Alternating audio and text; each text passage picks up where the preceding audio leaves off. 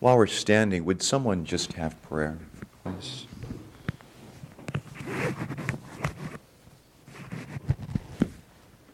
Lord, we feel our need in this hour. And we want to gaze on your face in this hour and receive your power. As you said, receive ye the gift of the Holy Ghost. We just ask, Holy Spirit, come and fill us to overflowing. Yes. Thou art welcome in this place and in my heart today, Lord. Yes. Speak to me that I may speak in living echoes of thy tone today, Lord. And fill my brother Troy as he stands again. He stands on the foundation of God that is sure. As this seal, the Lord knows them that are his. And let everyone that names the name of Christ depart from iniquity. So give him courage, boldness, yea, joy, Lord, to be your minister of your gospel today. In Jesus' name, amen. Amen.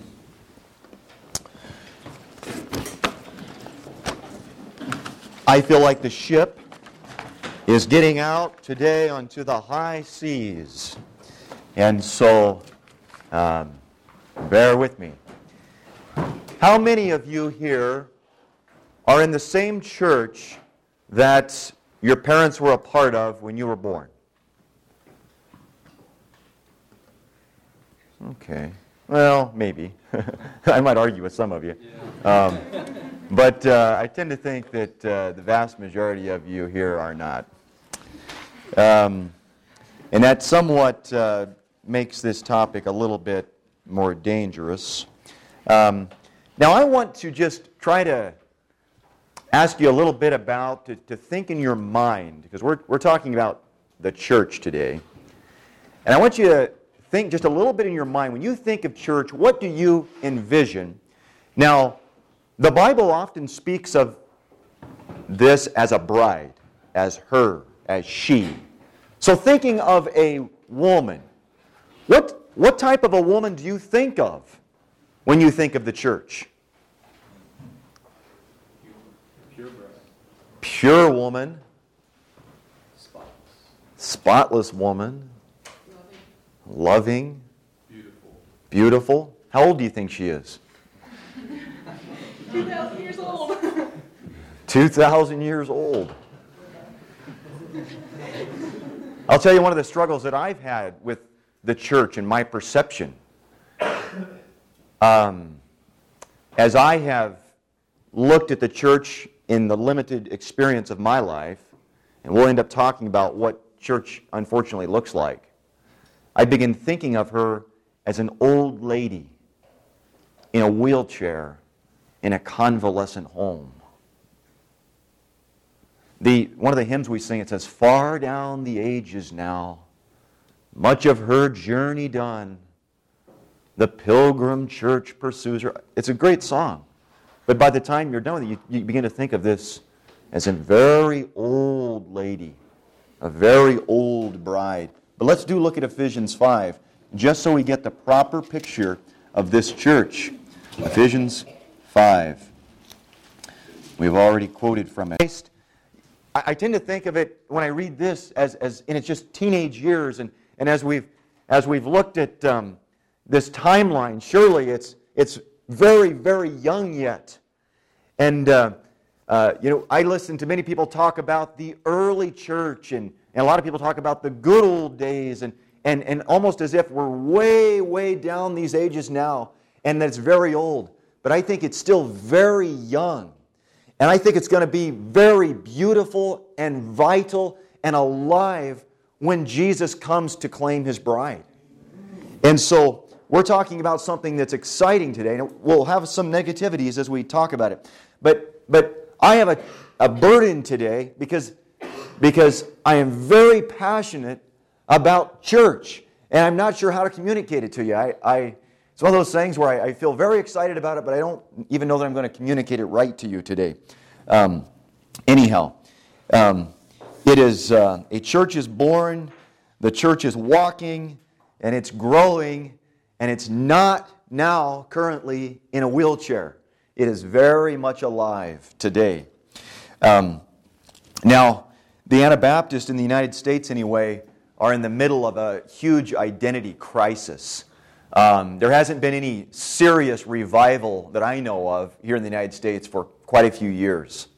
There's an awful lot of admiration of Protestant theology, and a lot of people in an attempt to get this filling of the Holy Spirit are kind of reaching out to the charismatic movement, hoping that's where it's at. And we're really in an identity crisis. There are older groups that are still actively quite strong. I came from one of them.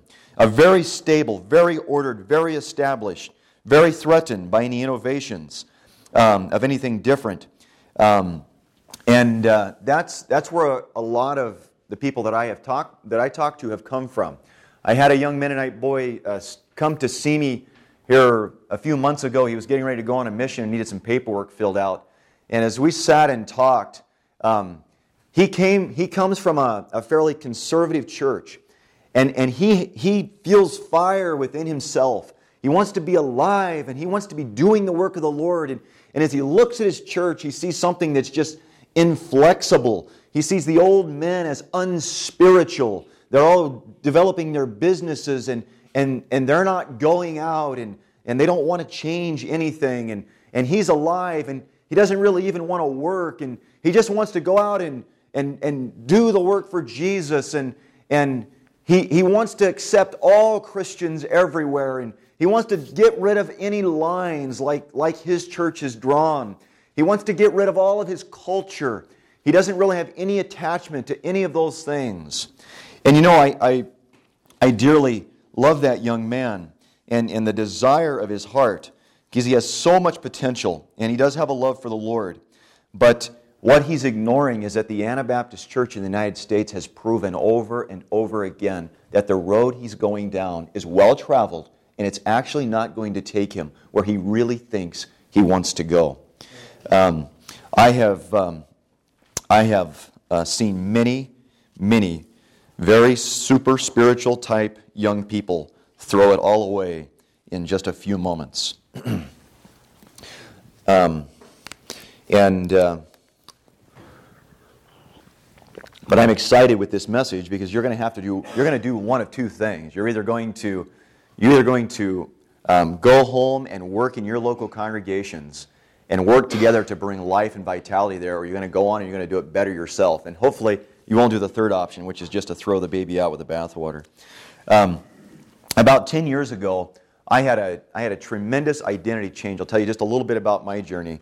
I identified as a new believer with a very conservative area of our brotherhood.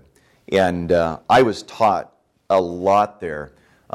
But I embraced really fairly ultra-conservative ways. And I had a crisis that many young people have where they begin thinking, and it is dangerous to allow the Holy Spirit it's dangerous to preach on it. It's also dangerous to allow that thing to really start, him to really start moving within you. But I found myself, I read a paper about 10 years ago that was titled The New Conservative. And that changed probably the course of my life. And I have identified myself as that ever since. And I could talk to you more about that at some point. But I believe what it is trying to drive at is this, that there is a possibility that you can take the strength of the very conservative churches, because you have to be blind to say that they're not doing some things right. It takes the strengths of those things and blends it with the vitality of the New Order movements. And I believe it is a powerful mixture. It is something that I want to see spreading among the Anabaptist youth, because I think there is tremendous potential in that movement. Anyhow, I think the New Order movements are suffering because they cannot stop reacting. And further, many of them are able to very well articulate what they are against, but they are almost unable to articulate what they are for. Many of the New Order movements. Typically in these, they are almost universally unable to draw any lines of standards. It's very difficult for them to do that. And the reason is because the minute they do, somebody's going to cry foul play. And it's going to bind them up almost immediately. I see it happening all the time. So what we're seeing is that there are movements that are seemingly very, very much on fire, but something is being lost. So what I want to look at today is what I feel are the critical elements to a vibrant church. I want to just try to whet your appetite for what could be, for what God had planned when He placed this beautiful plan of His in the hands of men and women like us. Let's read about the utopia. I believe this is the utopian church in 1 John, the first chapter. Let's go there. And 1 John 1, and maybe I'll just read this chapter. It's very short, but I believe it holds the key to a utopian church. That which was from the beginning, which we have heard, which we have seen with our eyes, which we have looked upon and our hands have handled of the word of life. For the life was manifested, and we have seen it, and bear witness, and show unto you that eternal life, which was with the Father, and was manifested unto us. That which we have seen and heard declare we unto you, that ye also may have fellowship with us, and truly our fellowship is with the Father and with His Son Jesus Christ. And these things write we unto you, that your joy may be full. This then is the message which we have heard of Him, and declare unto you, that God is light, and in Him is no darkness at all. If we say that we have fellowship with Him, and walk in darkness, we lie and do not the truth. But if we walk in the light, as He is in the light, we have fellowship one with another, and the blood of Jesus Christ His Son cleanseth us from all sin. If we say that we have no sin, we deceive ourselves, and the truth is not in us. If we confess our sins, He is faithful and just to forgive us our sins and to cleanse us from all unrighteousness. If we say that we have not sinned, we make Him a liar, and His word is not in us. Let me reread to you verse 7.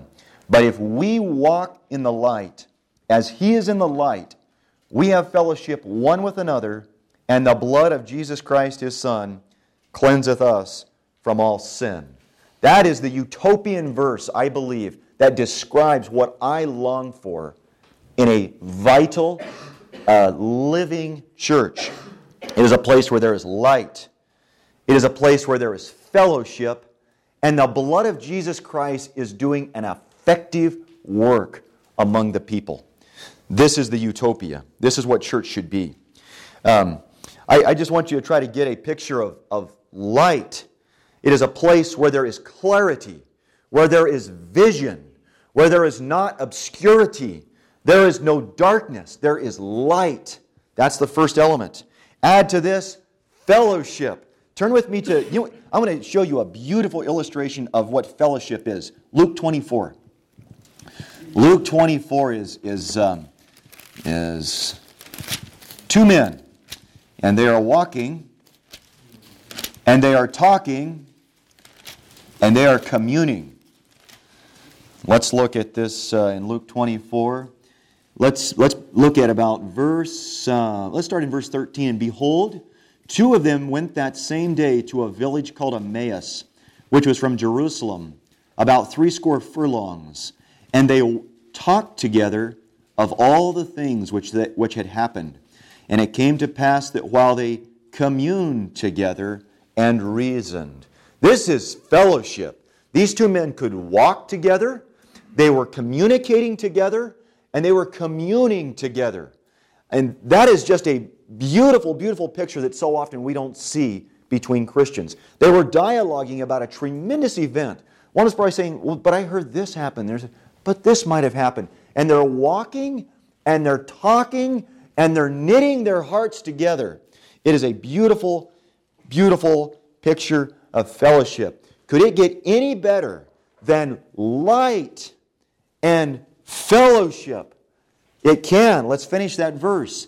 And it came to pass that while they communed together and reasoned, Jesus Himself drew near, and He went with them.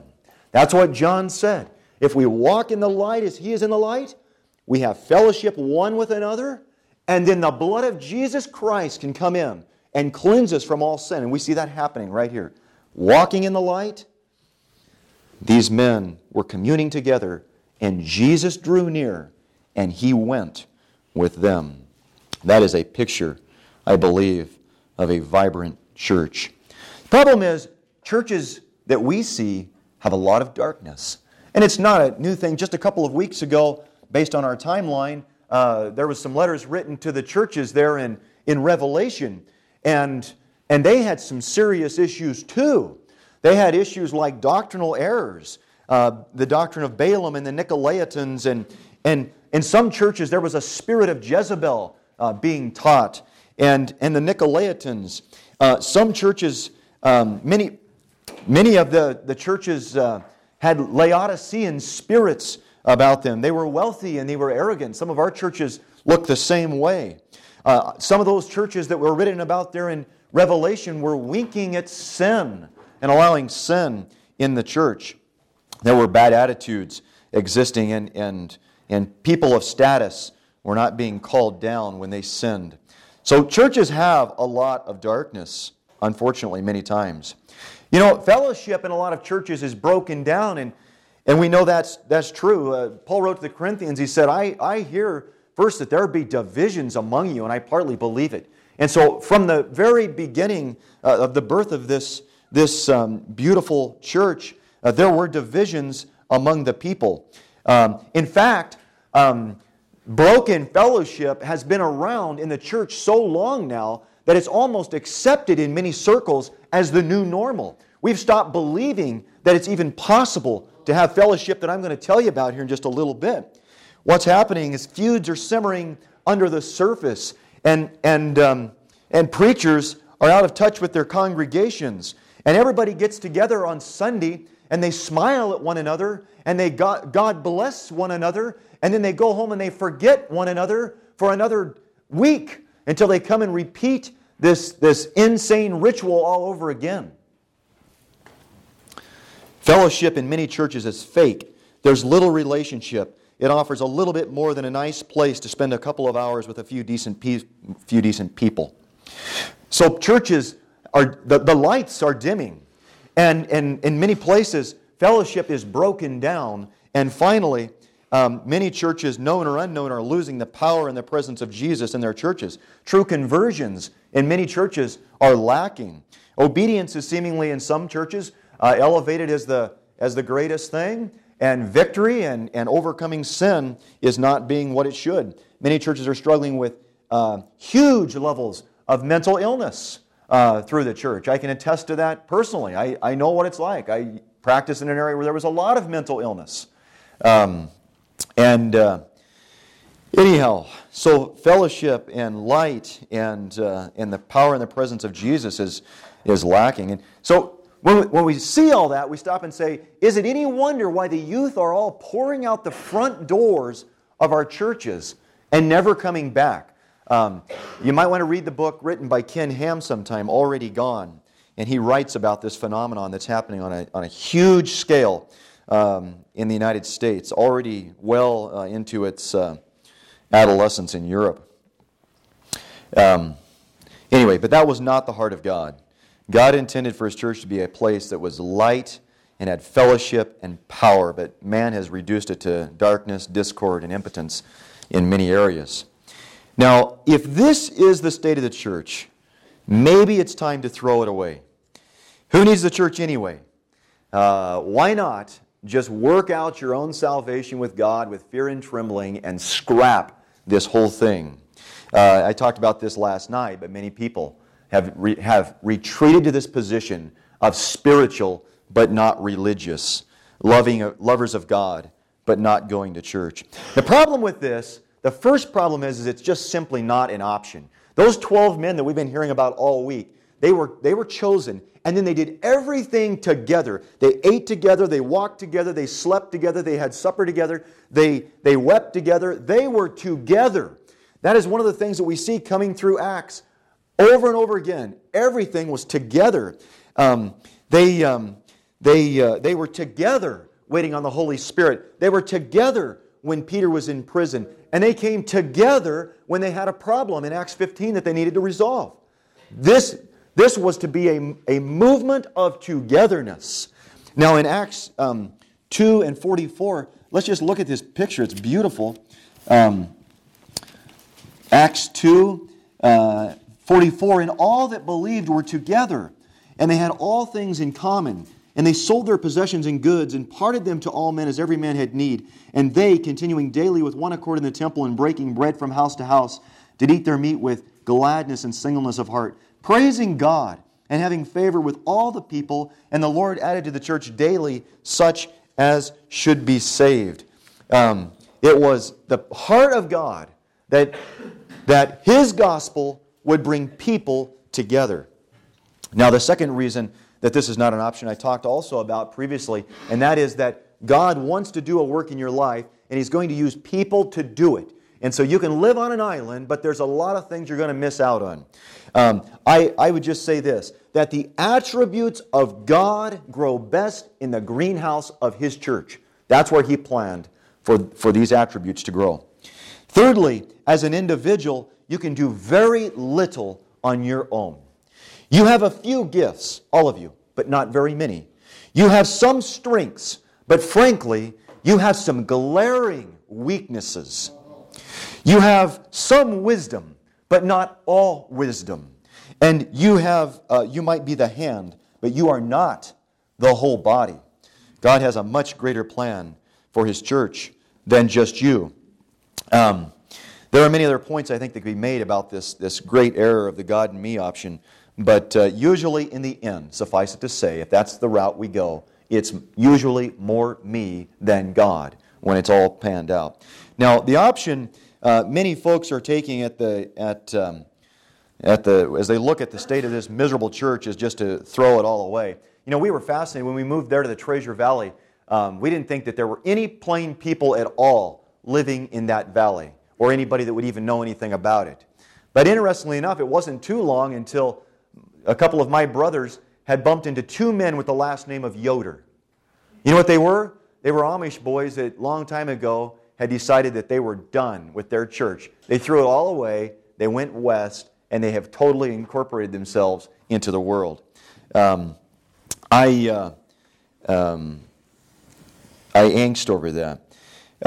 Where I come from in Pennsylvania, it's very interesting. That church, those German Baptist churches have been there for a long, long time. And it's very interesting because what is around that church is a toxic rind of people that are not only heathen by birth, but heathen by choice. Any place that there has been an established church for a long time, I would say that the vast majority of the people around our churches there in Chambersburg and Waynesboro and Hagerstown are able to trace their lineage back to the Anabaptist people at some point. And they have chosen to walk away, or their ancestors did. And it created a very toxic environment.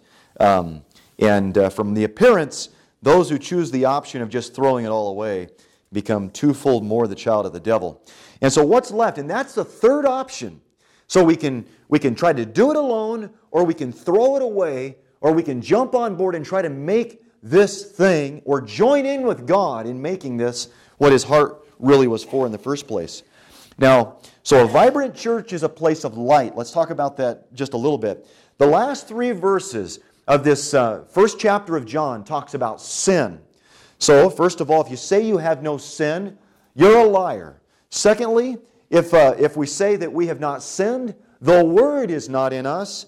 And finally, it's written, if we confess that we are sinners, we can be cleansed from it. And so a vibrant church is not necessarily a place where there is no sin, for there will be no people. But the reality of it is, a vibrant church is a place where sin is brought to the light and it's made manifest. All works are made manifest. Now, I would like to just suggest that a church needs to have a forum for confession. Now, we've been doing some confession here this week in our prayer groups and on our faces, and that's powerful, but it's not as powerful as coming before your own congregation. Now, I understand that a lot of times we pull back from that. But I can tell you, when you stand before your brothers in your congregation in a setting where you can openly confess things like problems like speeding and things like that, it's powerful.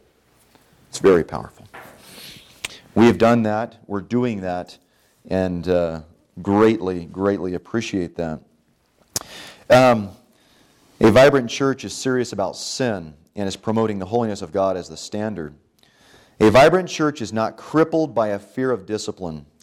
Many New Order churches are so shell-shocked by discipline or the perceived abuses of it that then they cannot have it any longer in their own churches. And it becomes a dying church. A church with no discipline is dying. Well, let's move on. I don't want to go over today. I just asked you, we talked a little bit maybe the other day about a church with no standards. And I believe that the idea that a church would be more vibrant without standards is an untruth. I don't believe that. Because I would ask you, which one of you men intending to start a business are going to start one with no standards? You can tell your employees, you just show up when you want to show up, do whatever you want to do when you get here. It'll all work out in the end. Which one of you are going to raise your children like that? Say, we have a no-standard home. We're going to have godly children, but we're not having any standards here. Or which of you would send your children to a no-standard school? There's actually some of those. I think they call them Montessori schools or something, where you can send your children. Nobody has to sit in a desk. No one has to do anything. And they just kind of float. Would you really want that? Now, the congregation I come from has 4 written standards. And I'm not going to tell you what they are, but I'll tell you how we got to them. We came together as men because we're fighting the same battle. And we have a desire to go in a very specific direction. And we came together and said, what are the issues that we need to unite upon and agree upon? And we wrote down 4. And we expect each other to abide by those and walk by those and live by those, because we have identified them as current day, real threats to what we are wanting to do as a congregation. Now, you know where those live? They live in my file cabinet. You know how often they come out? Once a year in January. They come out in January, they get laid out on the table. And we ask each other, are these still relevant? Is this really where the battle still is? Do we need to remove one, add to it, take away from it? And we have that meeting, and they go back in that folder for another year. I don't want you to get the idea that a church is somehow vital if it doesn't have any standards. It's not true. There was a movement that pulled out of the German Baptist Church when I was growing up in California. Saw it happen with my own eyes. And it was a group of men and women who wanted one thing. They wanted everything that our church had, but no standards. That's what they wanted. Happened a little over 20 years ago. And as I understand it, nearly every single one of them are incorporated into mainstream churches now. Now, you will probably tell me, well, they weren't spiritual people then. But I would disagree with you. Because they were. Those leaders, they were preaching powerful messages. They were men of God. But somehow they got the idea that they could have everything that the church had without any standards. And it didn't happen. We're not here to criticize them. I'm just telling you, the jury is in on some of these things.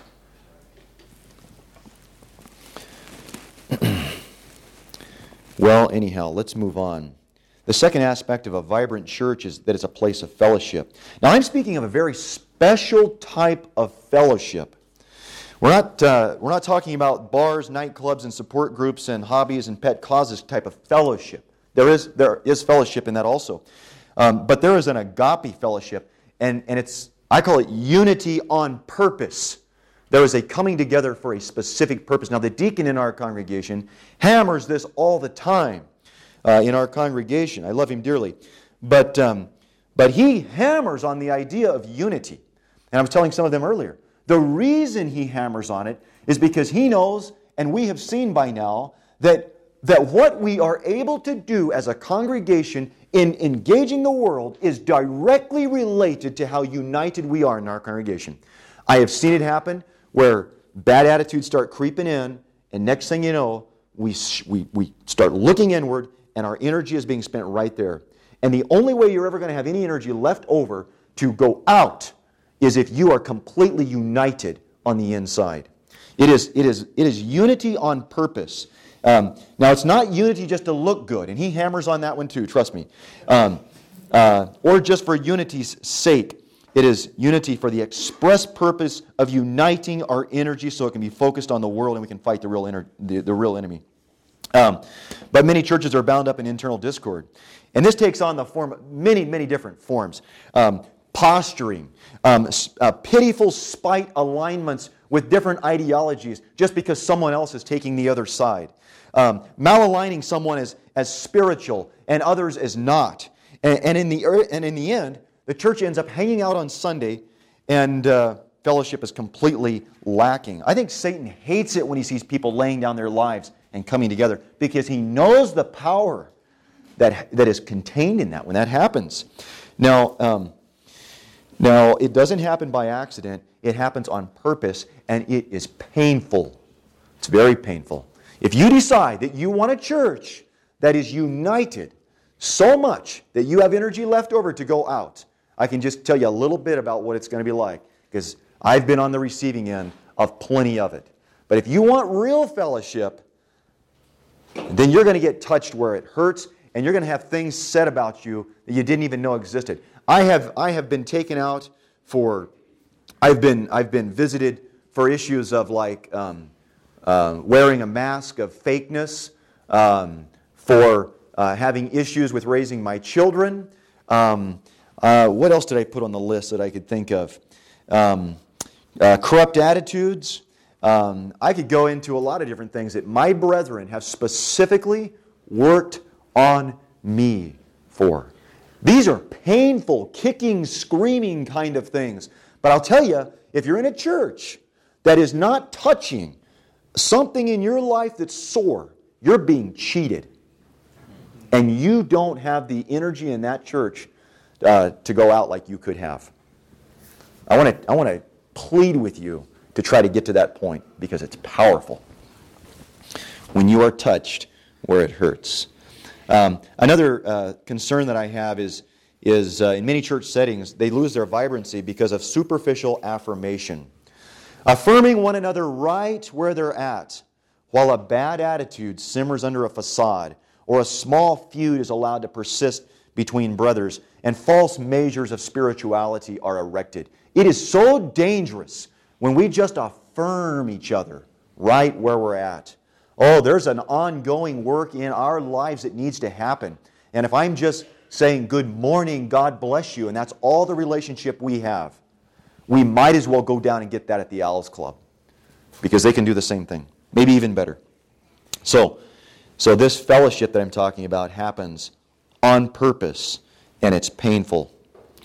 A vibrant church is one that embraces the reality that false fellowship is crippling, that contentions render the church impotent, and one that is willing to drive to the true heart of each person. You couldn't, it was a dream I had years ago that I would someday be in a congregation like that. And I can tell you, if someone would have told me maybe back then how painful it was going to be, I don't know if I would have had the courage to go into it. But you could not pay me enough money to go back to the island that I was living on, where everybody was nice to one another, but you lived all alone with your own heart. Anyhow, the final aspect of the utopian church is that Jesus Christ is there, and that He is the all in all of all. And as when Jesus Christ comes into the church, as there is light, you're willing to have light and bring sin out, and you're willing to strive for that fellowship that I'm talking about, He is going to come and He is going to walk with that congregation. And it is powerful. That is the power of the church. That is what His heart was for. That's what He wants. That's where He wants to be, in churches like this. and He comes. Now, I want to just give a couple of things that I wrote down that I think are critical to a living church, and then we want to talk, because I think there's maybe more questions than, and I don't really have that much wisdom on this. Number one, a church that's going to survive is, I believe, a church that is respectful of its heritage, number one. We are, indeed, far down the ages, and we all come from backgrounds with a heritage.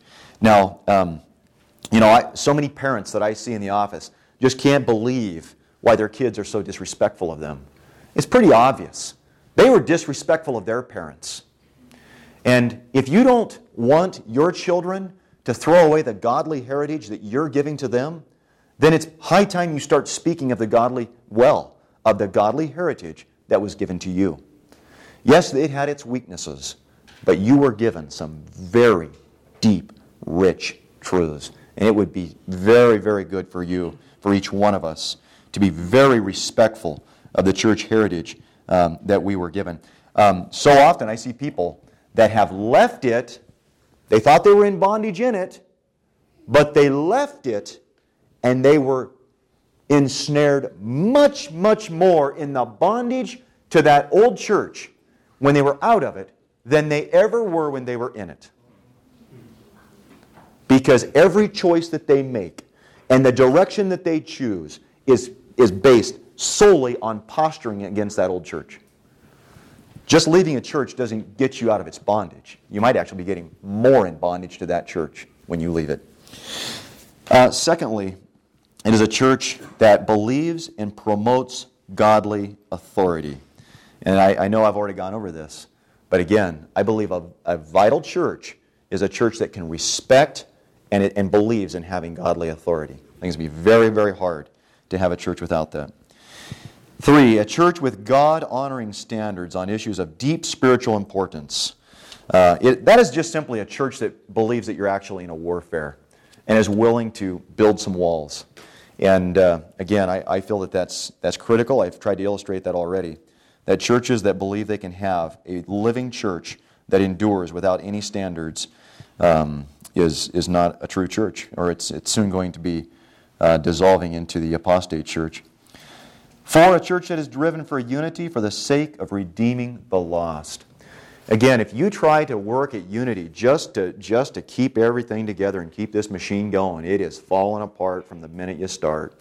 But if you've got a purpose, specifically so that at the end of the day there is leftover energy for the work of the kingdom, you're going to find it's a whole lot easier to reconcile those differences. Not any less painful, but you will be driven. I was studying, I don't know, maybe a year or so ago. I was in my office, and I couldn't get into the Word, and the Lord said, you know what? You got to go talk to this brother about an issue. And I didn't want to do it. I tried to study, but I tell you what, if the Lord doesn't talk to you anymore, and it's time to go do it, just go do whatever He says and then come back.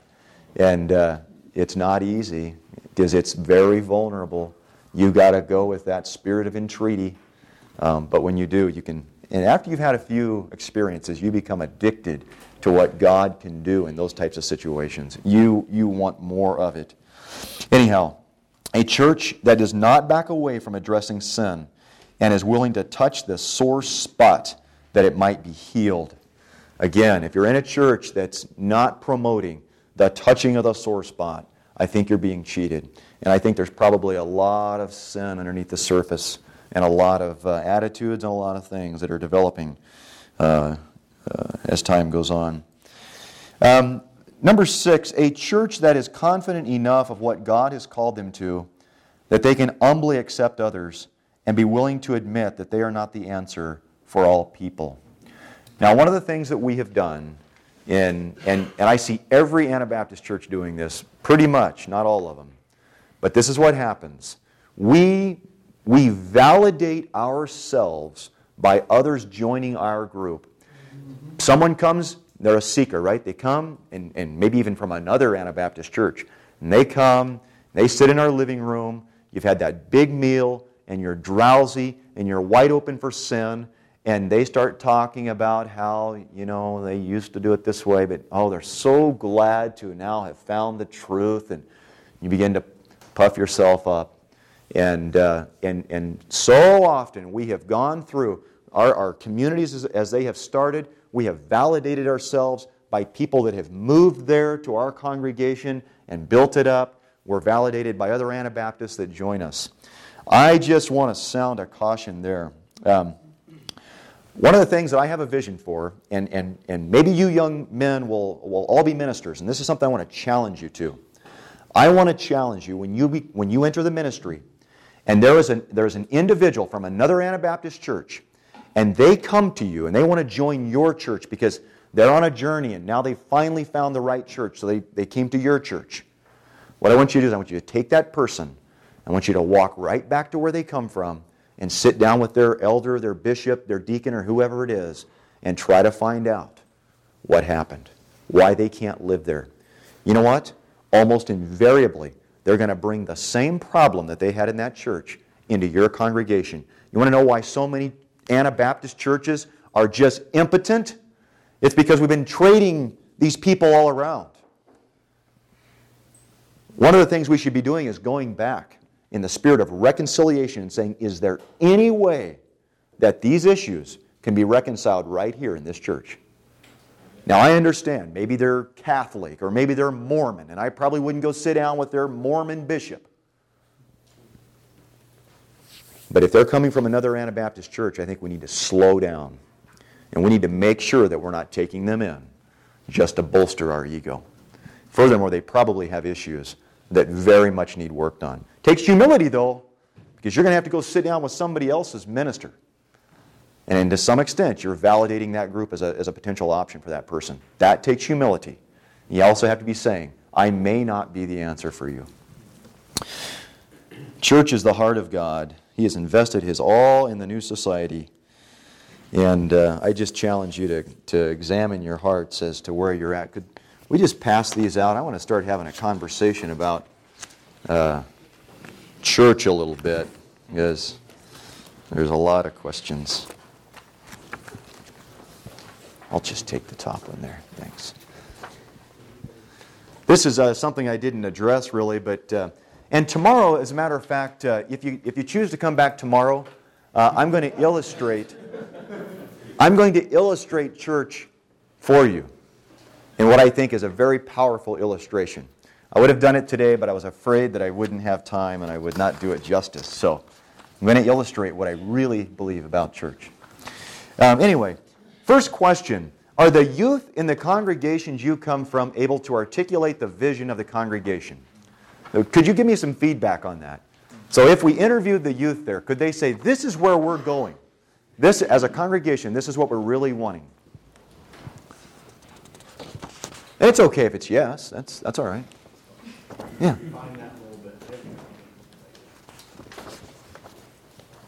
What's the purpose? What is the vision? What's the purpose of us being here? Why are we getting together on Sunday? Where are we going? What are the old people trying to communicate to the young people? Are they teaching them?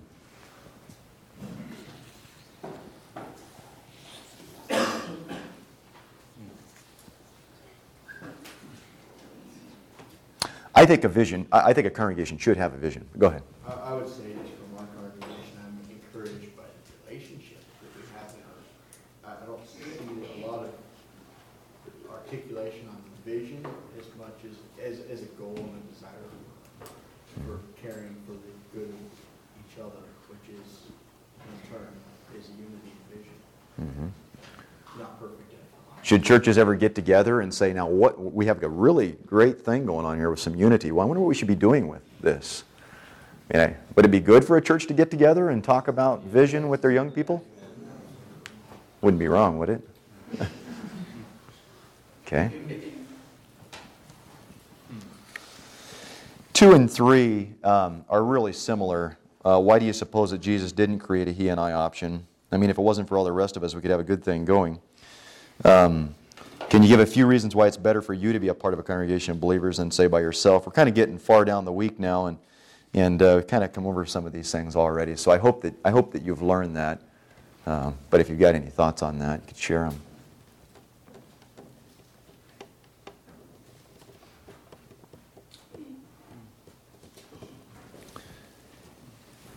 4 is kind of a statement. And I want to just speak just a little bit about this. Everything God creates takes a lifetime of exploration to experience and is full of surprises. Are you willing to believe this when it comes to the church? Now, my wife and I have been married for 16 years. And we have a wonderful marriage, by the way. And we are just amazed at what God continues to do in our marriage. It gets more and more and more exciting every single year. And so everything that God creates takes a lifetime to experience its fullness, and that's not even long enough. You're just beginning.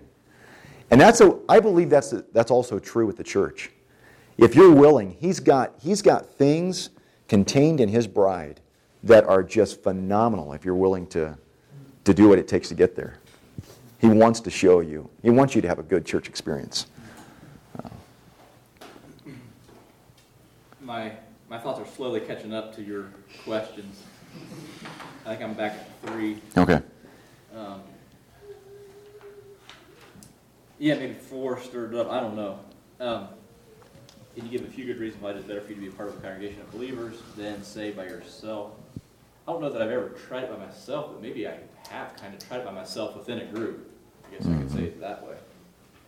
It seemed like that's how I was living out the Christian life. For one, I was hiding sin in my life among a group, so I wasn't participating in a group. So I couldn't say that congregation was necessarily better because I sure wasn't using them as such. So I was hiding sin in my life when I was part of a congregation. But so I can jump from there to now that, yeah, it's a blessing to be part of a group, to be able to share, confess your faults to a group of people that you might find healing.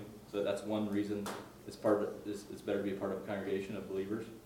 Then the area of like outreach, that's one of them I think of. I've tried that on my own, and I'm thankful for it. But I think it's whatever the future is, it's going to be better when that comes from a congregation of brothers versus me trying to do that on my own.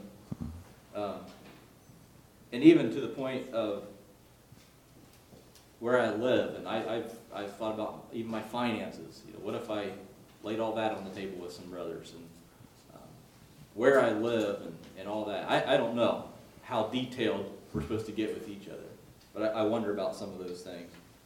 The big things seem, I guess, somewhat obvious to me, like outreach and confessing our sins, but if our congregation is there where we do all that, I haven't found myself there yet. And so I'm seeking to enter into that somehow, but I'm not sure. I'm just trying to be open and honest, and I'm not sure if our congregation is there. And if it is, then I sure want to be invited into it. I haven't felt like that maybe we're all quite there yet. I don't know. There again. I'm exposing myself to the whole group here in this building to speak into my life. So take the money thing, for instance. Does it matter if your brother's in debt? I mean, what if your brother is going after a large business and he goes way in debt? Does that affect the congregation at all? Sure it does. What if he defaults on it? Think of the damage that's going to do to the church. Yeah. So I don't think you can be too involved in each other's lives when it's done the right way. I would have a question too. What if a brother's sitting on too much money? Is that a problem? Is it a problem? Yes. Why? Because Jesus said that where your treasure are, there will your heart be also. It didn't say where your heart is, there your treasure will be. So he's also sitting on his heart.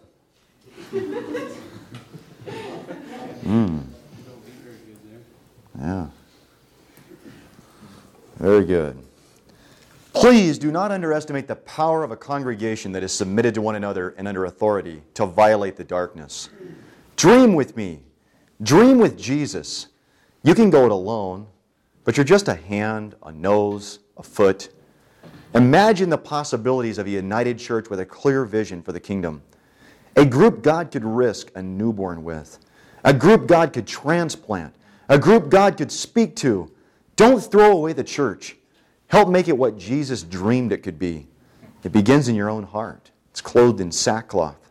It's willing to be broken. Ah, the wonderful things that God can do with that which is broken. And then you've got my phone number. Because I love to dream with people about how the church could be. Yes. Sometimes it's kind of hard to know, like, okay, if I'm just the nose or whatever, how do I connect with other members of the body that have similar vision? Mm-hmm. Would you mind telling a little bit about how that works for you? Mm. Do you see what I'm saying as far as I can go home and say, like, oh, I have all this, this great vision, and obviously as a girl it might be a little different. Mm-hmm. But you can't do that by yourself, and how to get yourself among people. I'm not sure how to word it. Well, I can give you a little example of what it's like. I'm not a really emotional person. I cry every time I read a child's book. I'm not sure what the connection is with that. But otherwise, I don't that much. I don't that much. I'm just not. I'm just a very, I don't know, just get it done kind of person. That's my personality. And we've got some other people in our congregation that are very emotional people, and that is a challenge. I don't know whether that's hand and nose or whatever it is, but it is a work, and it begins first of all with a choice that I am going to love that person. I'm just going to love them just how they are, and I'm going to work to blend my life together. But I'm telling you, it's not real easy. I mean, it requires an awful lot of the rough spots to be worn off of you, and an appreciation. I think the other thing that I've noticed in my life is as you live together with those people, you begin to see the things that they can do in the kingdom that you can't do. And you begin to see the people that they can minister to that you can't. And when you begin to see your limitations and see them going into areas that you can't go into, you begin to appreciate them. Other thoughts on that? How have you done it? Well, I think about it already. I've been in a church setting already where, one brother, well, like Paul said, one brother in the early church went to the Gentiles, and another brother said, hey, bless you, you're for the Gentiles, I'm for the Jews. And that was how the body worked together. But each one supported, that brother in what he did. It wasn't that everybody had to have the same.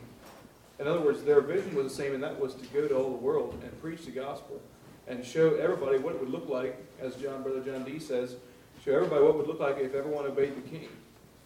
But there were different facets of that. So if one brother has a vision, say, to work inner city, let's support him in that, But it's not like we have to say, my vision is work in the inner city, so the rest of you need to have the same vision. But we should all support each other. God has called each of us to a different position. And maybe we have to recognize that God maybe have called some people to stay by the baggage and hold the church down and pray. Mm-hmm. Thank you.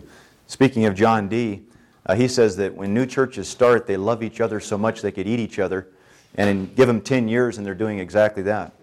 So, we're in the back. Oh, yes. What Jeannie was saying. Is that what you said, what you were thinking? Because I think what she was saying is, okay, you have this vision for this, but what do you do if you're in a 200-member congregation, nobody else has that vision? That was a little bit more I was doing. Thank you. I misunderstood you. I'd like to speak into that from the Word of God in Ephesians chapter 5. And I won't read the whole thing, but it's speaking about the diversity that God created on purpose, with purpose for His body.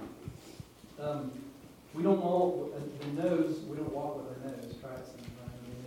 I ended up on my nose. But there's a different purpose for the different members of the body, but it's all being directed by the head. And so when we all come together, if we have something to share about that, take it to the head, take it to the Father, and share it with your brothers, and all of you seek the Father together. And when you find unity there in the Spirit we've been hearing about is alive, God is working. He is working in His body, and He is the Spirit, is unity. The unity in the congregation comes as each member submits to the Holy Spirit, and the Spirit moves all of them together and they'll find purpose. God help our churches for that. Mm-hmm. I think you had your hand up there. Just trying to think of a practical outliving of this. Let's say you have 10 brothers and one brother wants to open up his finances to the whole group. 5 are interested and the other 5, they're not. Do you wait till the 10 are ready to sit down together and do that, or do you go ahead and meet with the 5 and get moving with that? Yeah, that's kind of part of the Hmm. question. Does anybody want to answer that one? What do you do? Anthony? We work together a lot. Enjoy it much. I just was going to speak a little out of experience that, in our settings, we work a lot by, we say that we want to operate as a congregation, and what is a democracy? We want to say that we're a theocracy under the head of God, but we operate by majority making decisions. And so it's very helpful to receive suggestions in our setting from somebody's heart. I see this as a need. Sign your name to it even. I really encourage you to do that. And if you, God's given you a burden for that, hand it to your leadership.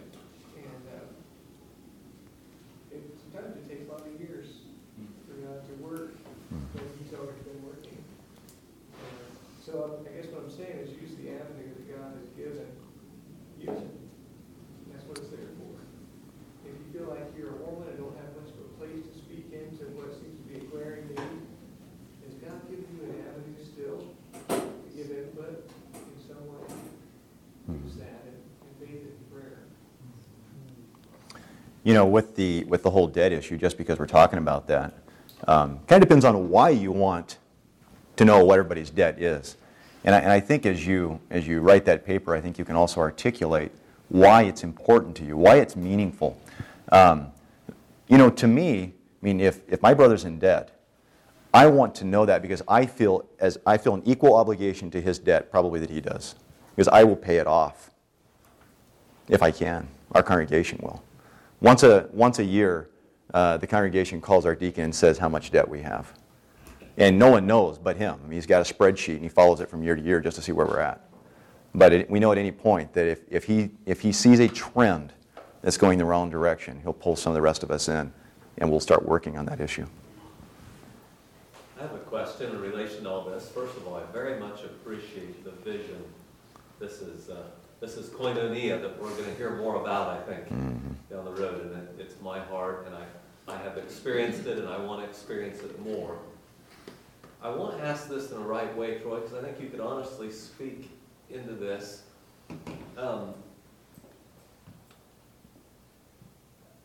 The type of close sharing and interaction looks very doable to me.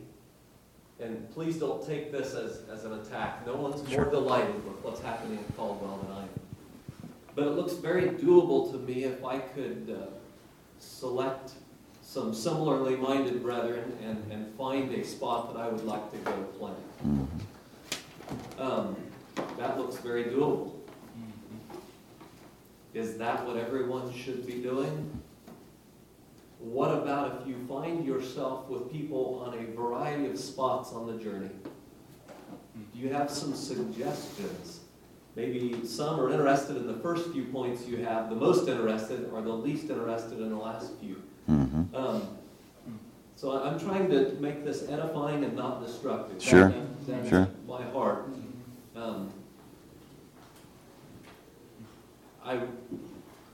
Just some comments, some words of counsel. Could I just add a little bit to that? I was in a church setting for a while, for a couple of years, where when they first started, everybody was unified on a list of things that they had met together and written down. It was not enforced. There was no test of membership. It was things that they got together and said, we agree on these things, and it went well. Now, when we came along, I think we agreed with most, if not all, but there were other families that came in, and we were probably one of them that didn't agree with quite all of them, and so some people said, wow, we like what's going on, and maybe we'll kind of come in and we'll grow, and maybe after a while we will agree with this whole list. But what they ended up with was problems, because in a few years there was a lot of people who joined who, just like Brother Joe said, the first half of the list was great, second half of the list they're like, I don't think so. And so what they did eventually, and then where they are now, is they're becoming more and more closed all the time. We just watched this happen the last 2 years. They had really, really closed down. The leadership became harder. It got very much to the point where it was almost a test of membership, And so what they eventually decided is we're not going to let anybody in here unless they agree with us, unless they are unified with these things. And I guess I just want to add that to this question. I'm looking for an answer too, because that has been something that's been on my mind. I just wondered how does that work, and I don't know. So I don't want to give the impression that small church is utopia and large church is not. And I appreciate that experience that you bring also to that. I think that in larger settings where a lot of our people are, there can be wonderful things happen there when people embrace these convictions on an individual level and are willing to work together. I am under no illusion that in our congregation, as people come from the community, they're going to just immediately embrace all these things. But my heart's desire is that I'll be able to say these are things, these are real battles, and these are some walls we erected because we think that they're safe. Now, I think it's very challenging to be in a setting where there's a widespread of ideology, and in the German Baptist Church, that's been kind of a time-honored thing that it can be a congregation with ideas on the opposite poles, and in a sense, that's beautiful because people are coming together and they can live together. My concern is that these issues of just false fellowship doesn't enter in and cheap affirmation. And so I guess what I'm challenging us to do is to look at what is the state. If it's a congregation where you can speak into somebody's life, people are growing there, praise the Lord. I think that's what He wants. So. I think in this whole subject, trust and accountability are the issues. Yeah. It takes trust to become accountable. And then also, it also takes trust to not be accountable on every point. So trust really boils down to we must begin to trust each other and then deal with sin as it arises. Sure. Another.